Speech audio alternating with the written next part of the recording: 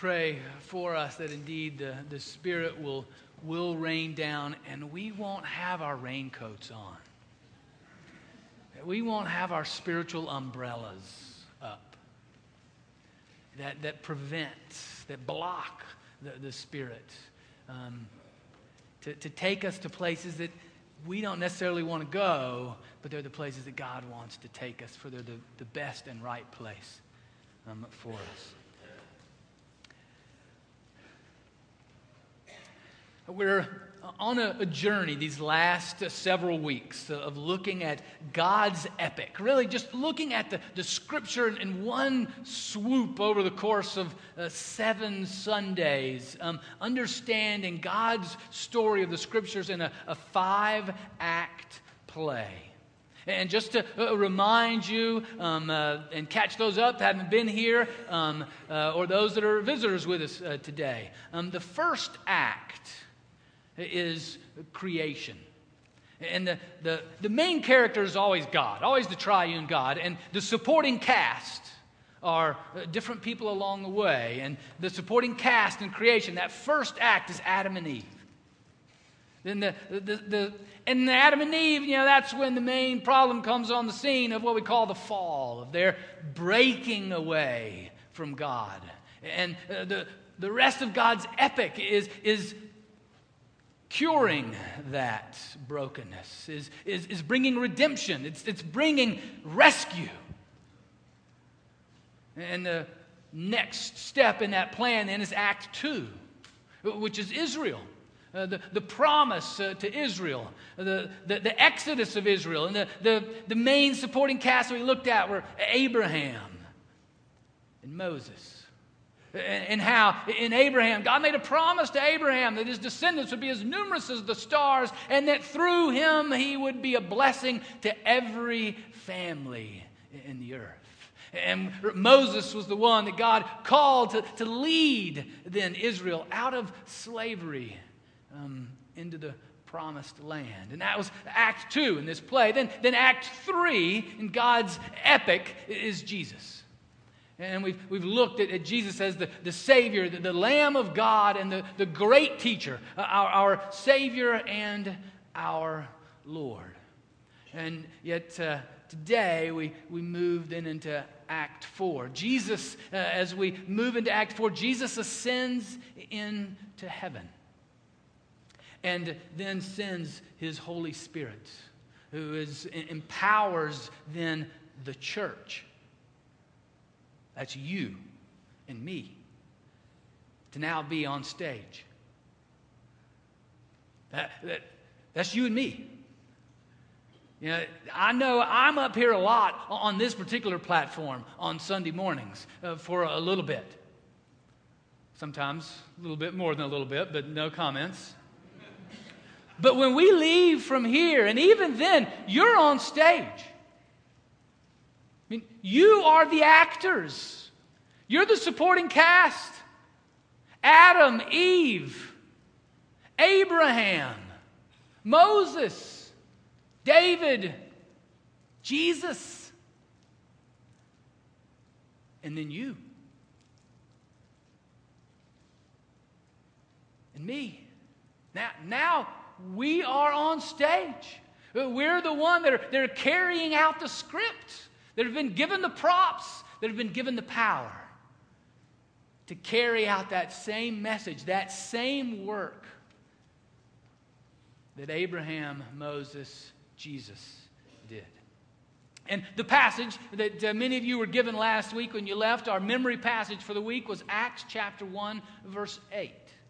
Let's say that together and invite, if you didn't memorize it or not, just invite you to say this with me. This is Jesus' really last words before he ascends to the Father. But you will receive power when the Holy Spirit has come upon you, and you will be my witnesses in Jerusalem, in all Judea and Samaria, and to the ends of the earth. That's you and me. I mean, the Spirit has come upon us, and now we are to be witnesses of Jesus wherever we go. Now, as we've been walking through this, I've been using little videos. We've been using little video snippets from that mini-series called The Bible that was on the History Channel. And again, recommend that to you. You know, it's good. It is a good way of getting the big picture. Yeah, we might argue with little things here and there along the way, but it's good. And I'm telling you, as I've told you before, that's the highest rating you're going to get from somebody who studies the Scripture and somebody tries to put it on video. You know, good is as good as it gets, because unless I do it, then it's going to be great. In my mind, I'll say great. But that's it, you know, and you've got to do the one that's great for you. But this is then after Jesus has ascended and the disciples are in that upper room. A couple of folks you'll meet in there. Stephen was the first deacon, the first martyr of the faith. And Peter's the guy with the real full beard. Thomas, doubting Thomas, he's the guy that's balding. You won't hear their names, I don't think, in this little clip. But this is in this picture of what happens in this video rendition of when the Holy Spirit then comes upon those disciples, followers of Jesus gathered in the upper room.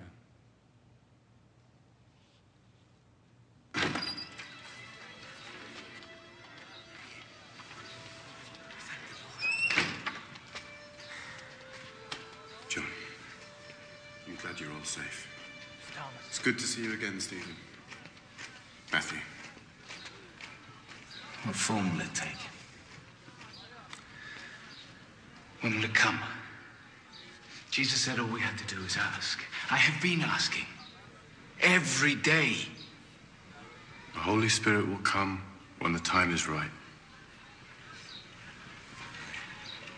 I think we should pray together.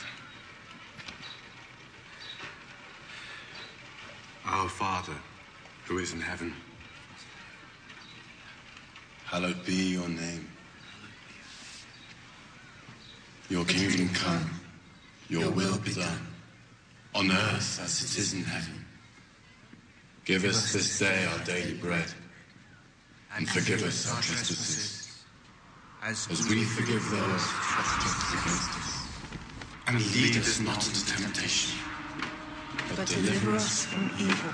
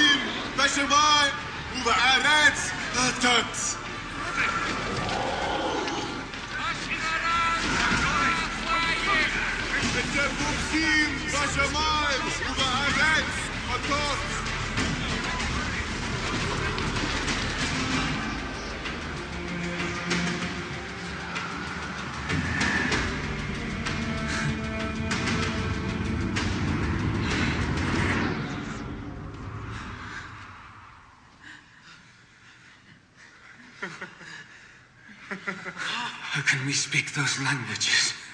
The Holy Spirit, He is with us.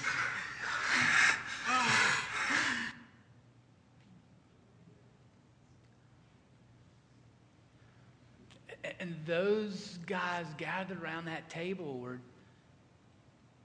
fishermen. Somebody just got a message. And they didn't even have cell phones that day.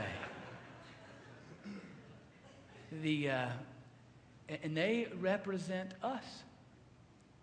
Now, as we read on, I'm going to read on a little bit after that. Right after that, Peter makes a sermon, a great, powerful sermon. And where I'm going to pick up in verse 37 is then the people's response to all that they had encountered as the Spirit came upon the church with power.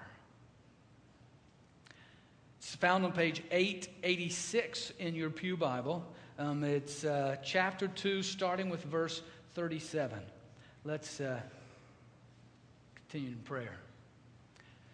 Gracious God, continue in the power of your Spirit to open our eyes, to open our hearts, to speak to our very soul of your truth, of your beauty, of your power, of your calling upon us as your followers.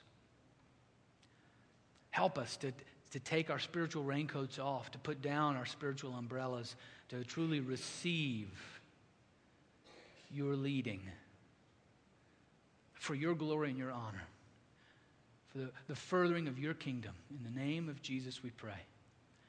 Amen.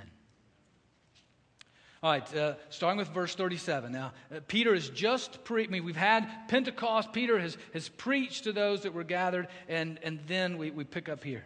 Now, when they heard this, what Peter just preached, they were cut to the heart and said to Peter and to the other apostles, "Brothers, what should we do?" Now, just right there, just stop right there. You can keep the passage up. But, I mean, that ought to give us a notion right there of what the main question we should ask after every presentation of God's Word. I mean, what should we do? Not, was it entertaining, or was it funny, was it good, was it bad? What should we do? That's how we've always done it. That was the beginning. The first sermon, and those outside of the church gave a great example. What should we do? Then Peter said to them, "Repent and be baptized, every one of you, in the name of Jesus Christ, so that your sins may be forgiven, and you will receive the gift of the Holy Spirit. For the promise is for you, for your children, and for all who are far away, everyone whom the Lord our God calls to him." And he testified with many other arguments and exhorted them, saying, "Save yourself from this corrupt generation." So those who welcomed his message were baptized, and that day about 3,000 persons were added. Now let's just hold there just for another moment. Because notice then what should we do? And then Peter tells them straight up, here's what you need to do. Repent. And we've talked about what repentance is over and over. And if you've seen me once, you've seen me 100 times. Repentance means to change your direction. You're going your own way. You're going the way of some other master. Now turn and go the way of Jesus as your master. That's what repentance is. Turn and follow him, and then be baptized. And you know, so often we get into arguments in the church throughout history about baptism. Well, baptism, baptizo, the word does mean immerse. But I don't think God cares one iota what we do with water. What he cares what we do with our soul being immersed under the subjugation, under the submission to our Lord Jesus Christ. So when he says be baptized, repent and be baptized, it means it's no longer your life to live, it's your life to give to Jesus. And when you're baptized, you die to self and live for Jesus. That's what he captures in that moment. That is the response that anyone makes who hears the good news of Jesus forgiving sins. And that's the other thing that Peter says here. Your sins are now forgiven. You're cleansed. It is the radical grace of God, that grace that is so impossible to fully grasp and understand, that in Jesus, he has taken your place, as we talked about a couple weeks ago. He is the Lamb of God who is now in our place. taking what we deserve so that the wrath of God will pass over us.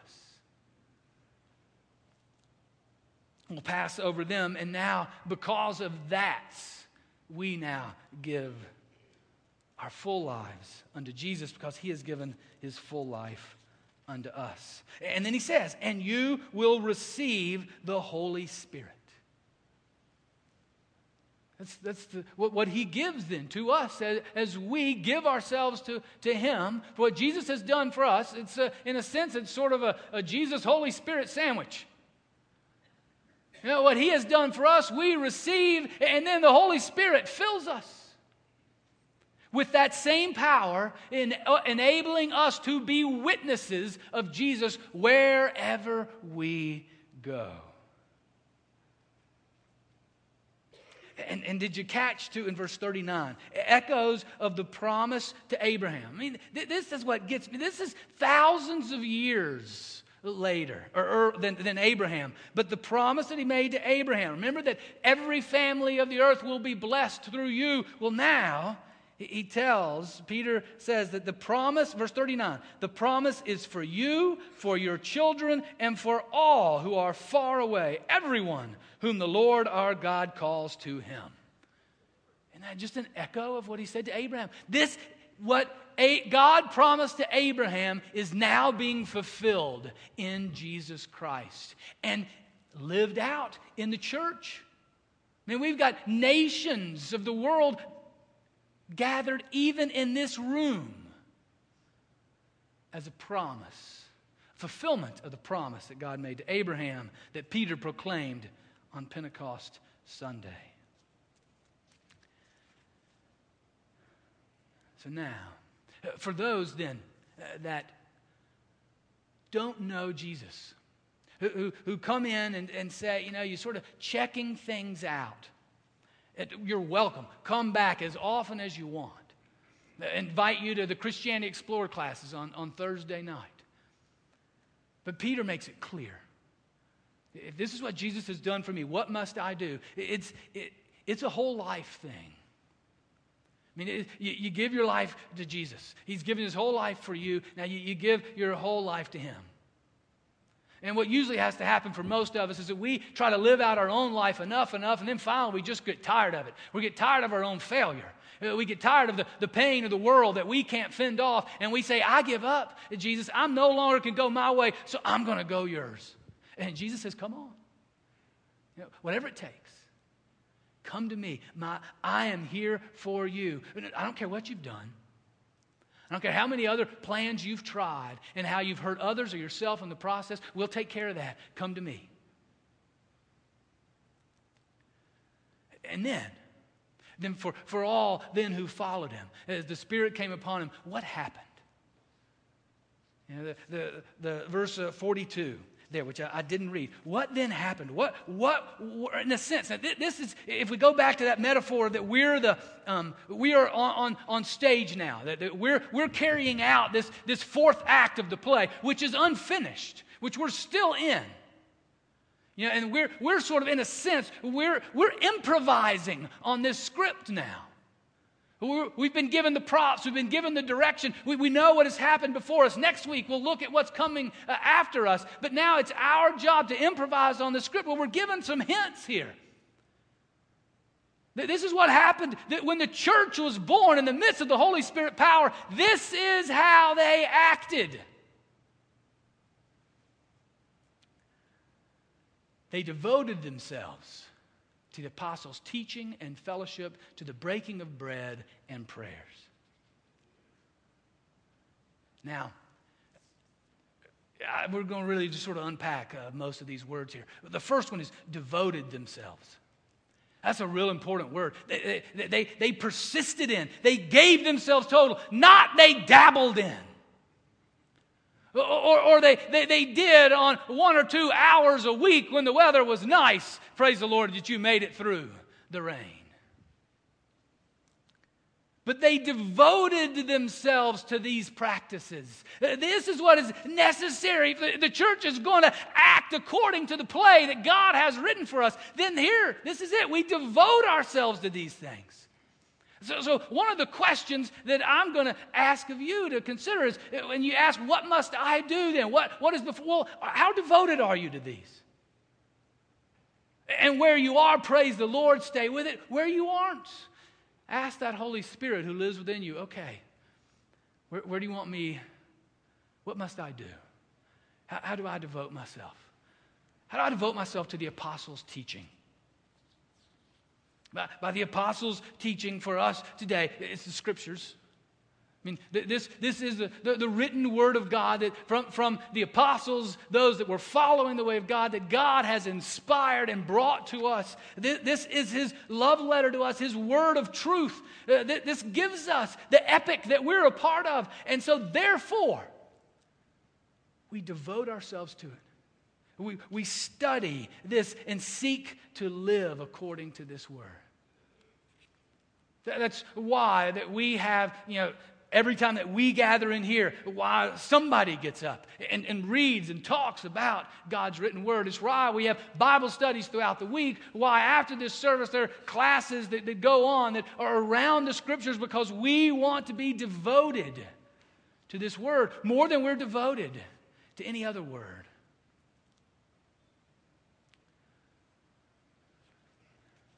We're devoted to fellowship. Now, fellowship in this word, you've heard it, many of you have heard the Greek word koinonia, which is a whole lot more than sipping coffee next to one another for 5 minutes. It really is a picture of people sharing life with one another. That you're sharing your lives in small groups with one another, in relationships of trust. It's why in this next series that we join with the whole city, that we join this journey series, the Kingdom Come, why that I'm doing more than just inviting, but really challenging, even begging, even pushing, poking, prodding, provoking you to be a part of the small groups. I mean, it's in the middle hour. It's right here. It's got to end within an hour because the next service stops. I mean, what a better, easier way just to say, yeah, I'll give myself for 6 weeks in small group with 8 people, maybe a little less, maybe a little more, around your word and around being devoted to the apostles' teaching and devoting to the other things that are there, of sharing our lives with one another. It's why our new denomination, ECO, the Covenant Order of Evangelical Presbyterians, is committed to this. To say, no, this is something we got to be devoted to. This is something we need to tell one another. We expect. And so for me as a pastor in ECO, it is required. It's in the book of order that I am in a small group with other pastors and we share financial help. It's interesting that one was first because, that's what we... Even in couples, that's the thing that couples lie to one another more than anything else, is finances. Even more than having an affair.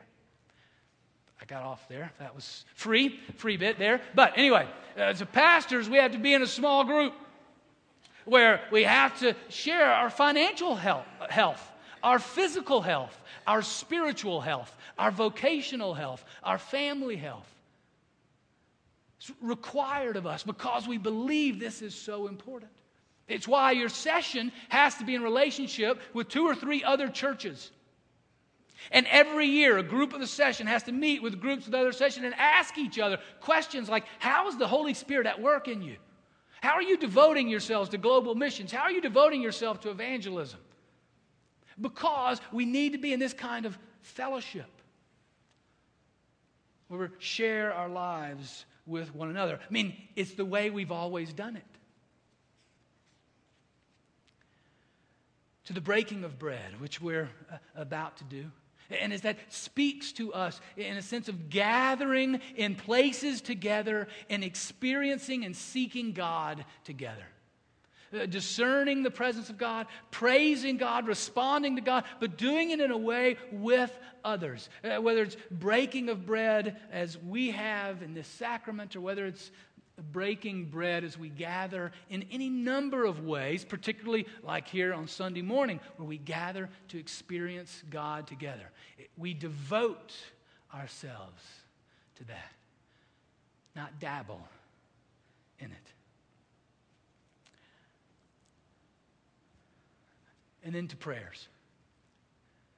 Probably speaking there about just some set prayers that were part of their Jewish heritage that they Christianized in the name of Jesus according to the character of Jesus, and that we continue being devoted to prayer, to talking to God regularly, individually and alone. It's why we have prayer cards, little yellow cards in the pew. It's why that officers of the church meet in the prayer room here every time that we gather. It's why in a few moments we're going to have healing stations, prayer stations, where officers of the church will gather with anyone in need of prayer. It's why on Thursday morning at 8 o'clock, Sunday morning at 8 o'clock, in that prayer room, people gather to pray for the church and for the community. It's why Monday night, we gather every Monday night at 6 o'clock outside a House of Joy in order to walk up and down Hamilton Avenue to pray for the neighborhood and the churches in this neighborhood. It's why we gathered yesterday at 4 o'clock, just at that corner of Groesbeck and Hamilton. And get this, there were 13, 14 other groups gathering and praying at the same time at the request of the Cincinnati Police Department, saying this is beyond any human capacity to continue to oppose evil and crime and violence in our community. So will anybody that wants to pray gather in the different districts? And they were just thinking of 5 and 6 gatherings, and the church rose up and said, oh, we got about 14 or 15, and that's going to happen for the next 6 weeks. Now, the great thing about gathering there is that's what I call a Presbyterian prayer gathering. Because what we do is we walk through the neighborhood praying silently. And then gather. It takes less than an hour. On Monday night, it's not quite Presbyterian, a little more Pentecostal. We do a little bit of singing and clapping and shouting and praying out loud on that one. So you got your pick. Monday night at 6 or Saturday at 4. And that'll happen for the next 6, 7 weeks. And then they'll have one big one 7 weeks from now, or 8 Saturdays from now. One big one somewhere where all the different 14 prayer gatherings will gather together. But we devote ourselves to praying for one another, for talking, listening to God individually and together. You can read on the rest of the passage and you see it pours out even more and more clear ways with awe, fear coming upon them. Because when the Spirit comes, it is awe inspiring. It can get messy. It's outside of our control. You see a financial generosity of the people caring for one another. And you see many people coming to faith. But I want to end with being clear with what I am asking you to do. And you got to be in touch with whether or not the Spirit's asking you to do the same. But one is to be a part of a journey group. When it starts in a couple weeks, give that 10 o'clock hour to devoting yourself to fellowship. Give that time, for that period of time, to give yourself there. And secondly, what we just sang about the Holy Spirit raining down, that would be your prayer. That you would pray this week that the Holy Spirit would have the Spirit's way upon us, upon you, upon me. Matter of fact, I ask you, with fear and trembling, you can say my name directly, as long as you say your own name directly. Let that be our prayer this week. And then let the Holy Spirit be at work.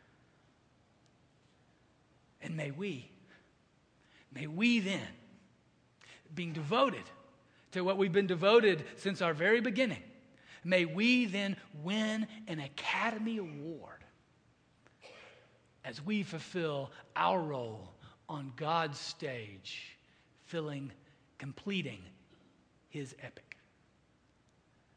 Amen.